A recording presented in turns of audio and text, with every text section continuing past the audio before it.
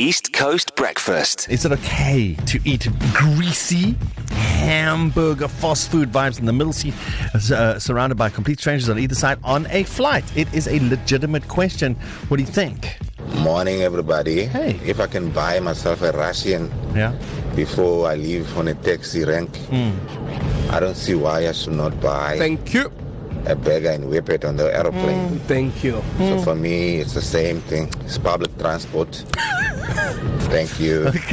Okay. That's a good argument. It's a good argument. Morning breakfast team, How's Jason it? here. How's it, Jason? I think it's a brilliant idea. What? The next time I fly, I'm so doing that. I mean, Jason. I'm not the biggest fan of airplane food. So yeah, I'm with Sky on this one. Next time I'm flying, I'm calling a big burger. Jason. And I don't care who's jealous, who Jason. thinks what, it's happening. Thanks. Jason, you just buckled under peer pressure. No, there was no buckling here. He just This is how.